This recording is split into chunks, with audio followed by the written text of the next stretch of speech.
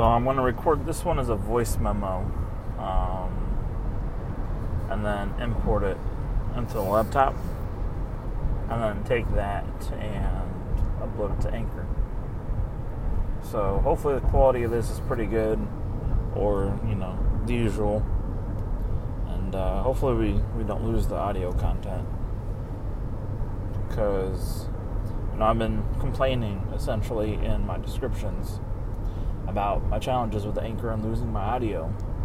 The problem is I continue to do the same thing by recording my audio on Anchor and then uploading it, through their servers and kind of allowing them to hold all the keys to the castle. And if I have issues with the performance of the tools they've given me, it is my responsibility to change my strategy, not theirs. I'm in a crazy, weird place right now.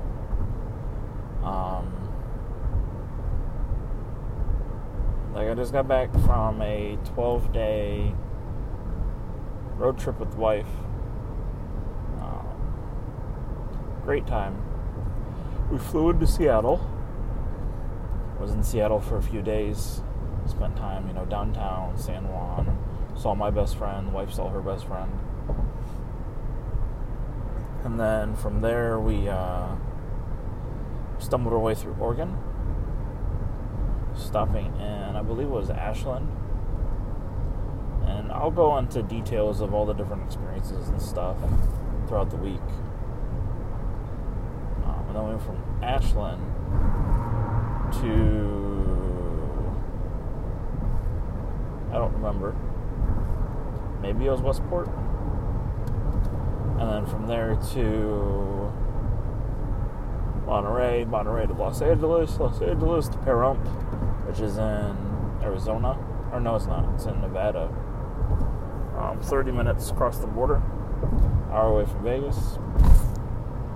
Then we went from Pahrump to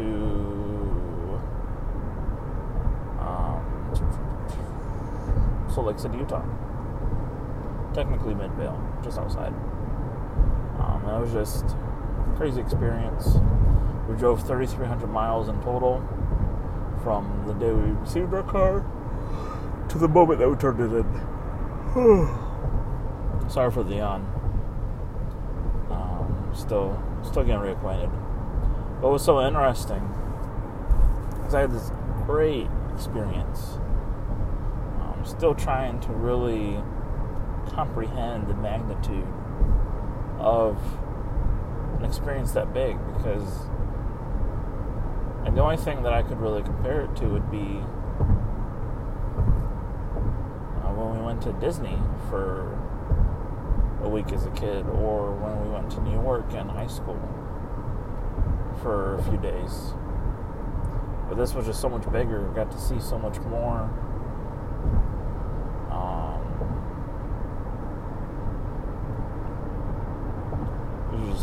There's no true way to explain it. And we took photos, but every photo I took, I can honestly say, was nothing compared to physically being there. And they always say a picture is worth 1,000 words. I believe that's true. But I really want to kind of throw a spin on the quote and say that a picture is worth 1,000 words, but it's only a whisper of the true experience. Because it was just really that incredible. And really, especially the last week when I knew it was coming to a close, I know there wasn't a whole lot more that we were going to be able to just kind of wing it, experience, and discover. And even after we got home, there was this fire, this burning energy in the middle of my chest. And it wasn't directly aligned over top of my heart, but it was close to it. And it was just this energy, and it's there right now. But it's a little bit dimmer because on the flight home, The wife and I didn't get to sit together, which isn't a big deal. And then on the flight with the layover, we didn't get to sit together. But because we didn't get to sit together, I listened to a podcast instead of talk to her. And I only made it about 20 minutes in before I had to stop and reflect. And it was Brooks Like, I believe is how you pronounce his last name, and Julian Huff with Ed Milet. And their interview and kind of Julian talking about, or Juliana, I can't remember, Jules. I can't remember how to say her first name. Talk about the challenges that she had as a child with trying to get attention and acceptance and some things she went through. And then learning, because she was so competitive at a young age. So pretty much she was distracted, we'll just say, from being a kid, that she forgot to love the little girl in her, the child, that part of us that never truly dies fully. And I don't know what it was, but whatever it was, hearing her talk about it just really broke me. Because that's something that I struggle with immensely. And I don't really know who's listening to this anymore. Most of my listeners aren't actually on the Anchor platform. So I don't get to see who it is. But that whole idea, it just broke me. And it didn't really bring up suppressed memories, but it brought up a lot of things that I haven't dealt with yet. And I don't know how to deal with them. And it's probably going to be a big driver for me to go seek professional help, which is something that I've been kind of teetering with for a while now.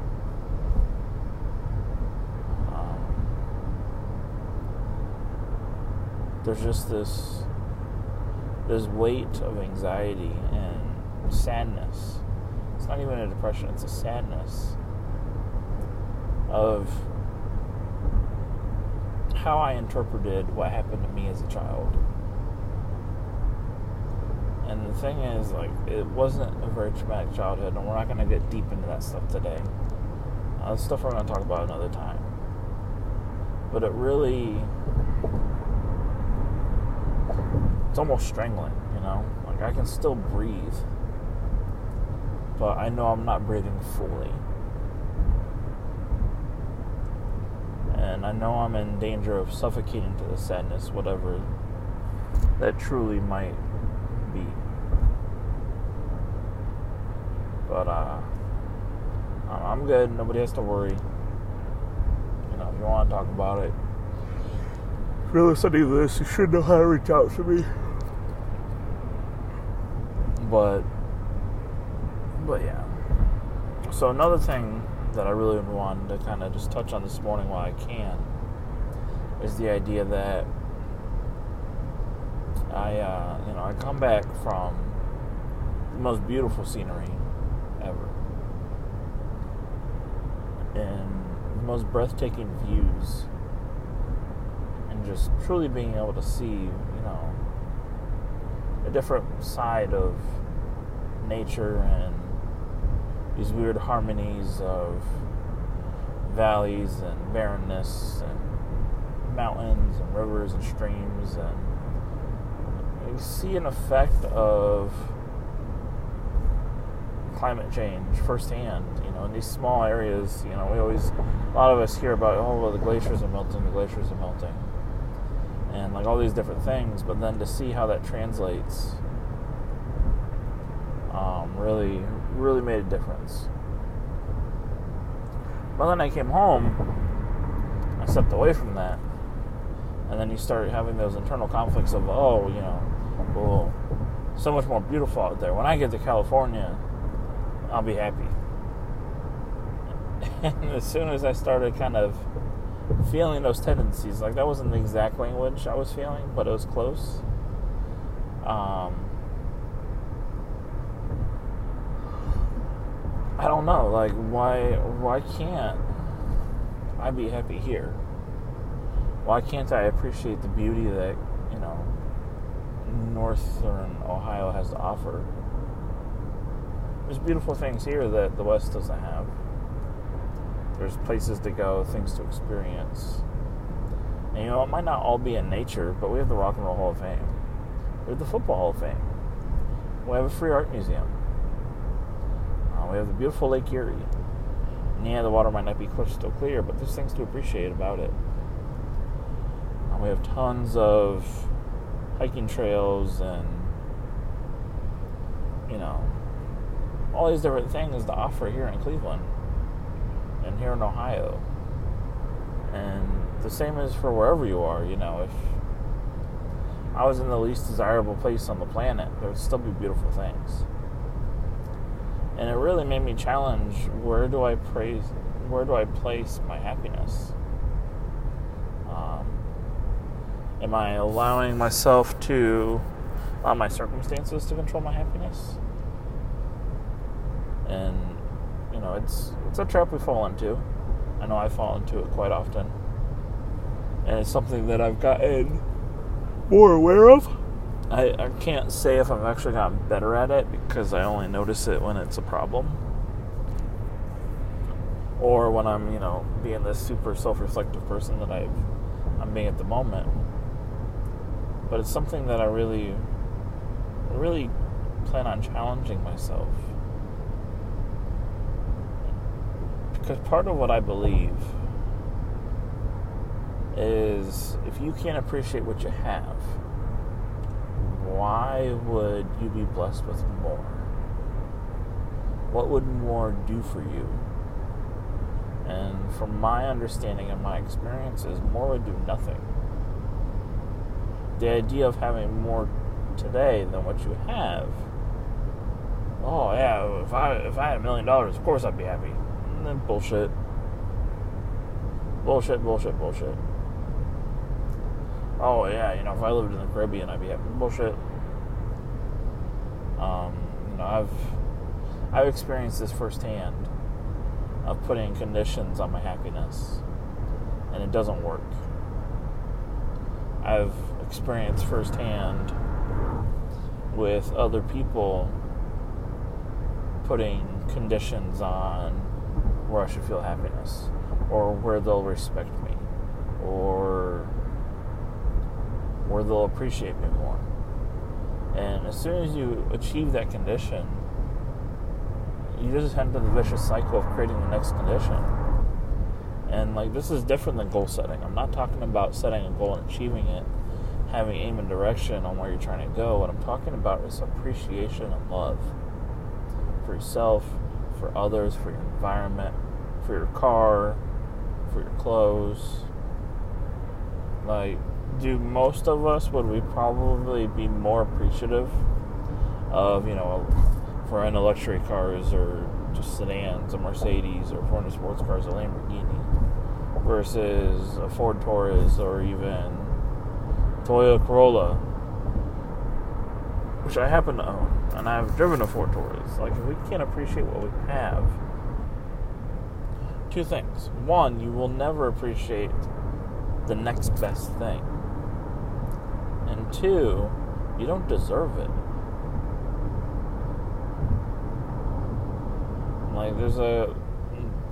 There's a I don't know if you want to call it a tool, an expression, but if you're someone who invests a lot of time in personal growth and development and reading, those types of materials, or listening to those types of materials, a lot of times they'll talk about visualizing what you want as though you've already have it. While you're driving your rusted out 1994 Beater, imagine it being the BMW that you hope to drive, or imagine it being the AMG you hope to drive. And one thing that I've always said, but I never put the correlation together until this morning, or maybe it's a rediscovery of an old idea I've had, is, to me, what you believe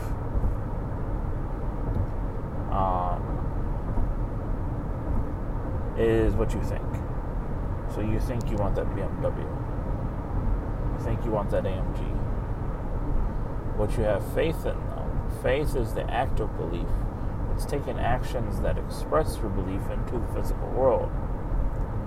So a way of, taking that or taking your 1994 Toyota Camry that's all rusted up and beat up, and imagining it truly being that BMW, is to care for it the same way you would that BMW. Care for it the same way you would have that AMG.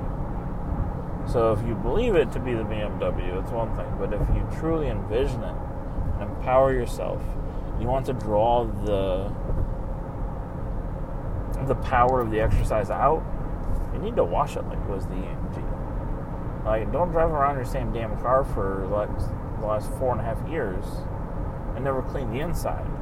Because you tell yourself, oh, well, if this was $100,000, $150,000 AMG, I would clean it more. In the beginning, you would. The first month, 6 months, you would. But I know from experience, and maybe you're different. Maybe you are. I'm going to guess probably not, because it's a human nature flaw. But what's going to happen to me is I'm not going to clean it, inside or outside. So I might for the first week, first month. No eating on the car. I don't want the crumbs. Crumbs are hard to get out. Probably maybe the first year. But then year 2 is going to come around and be like, oh, I've had it for a year. I'm in a hurry. Yeah, let's just hurry up and eat these french fries. They don't make a lot of crumbs, but they drop a lot of fucking salt. The corner of the box from McDonald's, might leak a little bit and drop some crumbs from the fryer. And before you know it, 2 years have gone by, and this pretty car that you swore that you'd be different with, you're not.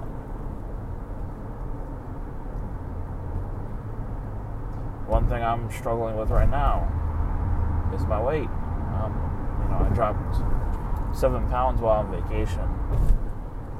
I actually feel really good. When we first went on vacation, I made the mistake of drinking Bang energy drinks every single day for the first 3 or 4 days. And things are freaking delicious. And they really give you a ton of energy. But the thing that I forgot about them is they also have creatine in them, which I don't know the sciences between creatine and how exactly it works. But to my knowledge is it pulls water and moves it into different parts of the body. Well, if you're not consuming enough water, which I wasn't because we were on the road, 6 hours a day, and I didn't want to have to be in a tight situation, need a bathroom break. If it's pulling water from somewhere, that means other things are getting negatively impacted. And it is my experience, when you're dehydrated, one of the first places that really starts to get impacted is your digestive tract. Especially if you're eating, like we were, a lot of snack foods, pretzels and chips, things that are quick and easy to grab. And you're eating these things, well, those are also drying you out. And before you know it, it's been 3 days before you're taking a shit. And it's never fun on vacation, because you're already stressed. And, making sure you get into different events and, on time, traffic, being in an environment you're not used to, so staying on alert, for dangers that you might not be aware of, like a street hustler getting $20 out of you before you even knew what happened. All these little things. And yeah, so I don't know. I feel like I'm off on a tangent. But the bottom line is, you have to truly appreciate what you have right now. And treat it like it's the next thing that you know you're going to receive. Now, treat your old beater like it's the new car. And by doing that, you're showing God, universe, yourself, that you're ready. Listen, you know, I have what I have, and I love what I have. I appreciate what I have. I'm grateful for what I have. I'm using what I have to the fullest ability. And then by doing that, you then are able to receive more. And to me, I feel like that's truly how the universe and God works, or at least in my experience, is how it's worked for me. When I've maxed out my current situation and my current resource to the best positive ability, then I'm giving more resources and tools and opportunities. And then once I show, you know, that on a regular basis, and I show that this is not just a spoof, that this is a part of who I am, being able to appreciate what I have, being able to use what I have to the most positive ability. And then sometimes I don't necessarily have to max it out. Then I have a little bit of momentum. And I'm not going from, you know, crossing the monkey bars on the playground from ring to ring. Now that I have a good swing going, I can skip and go every other. Because, you know, when you first learn how to do the monkey bars, you do next bar, one hand, and then the other hand meets it. I feel like that's how success works, and that's how circumstance, situation, and opportunity, and blessings work. You know, in the beginning, you have to learn how to appreciate what you have, and then also learn how to receive new opportunities as blessings. And you're just going to go, you know, you're going to double hand everything.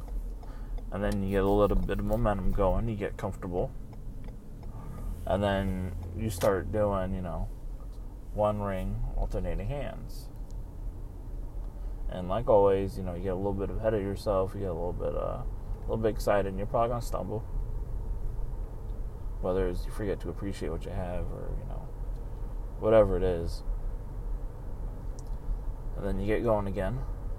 And then as you become more proficient at appreciating what you have and understanding what it means to appreciate and how to appreciate deeply, then what eventually ends up happening is that then you can kind of alternate hands and skip rings or bars. And that's where the momentum comes in. You don't have to show the maxed out appreciation and use for a tool or opportunity, because then the universe understands and God understands that you're going to use the next one to its fullest ability, and that your appreciation now is truly deep, so that way you can get the next blessing. But as important it is to kind of show the universe and God, I think it's just as important to show yourself. Because, you know, belief truly is everything.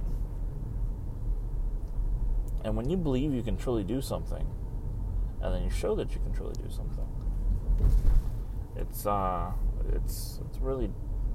really life-changing for yourself. And I'm pulling into work, so I'm not going to really belabor any of this anymore. But we're definitely going to talk about this more going forward, because this is a really important topic to me. And so yeah, that's all I got for the moment.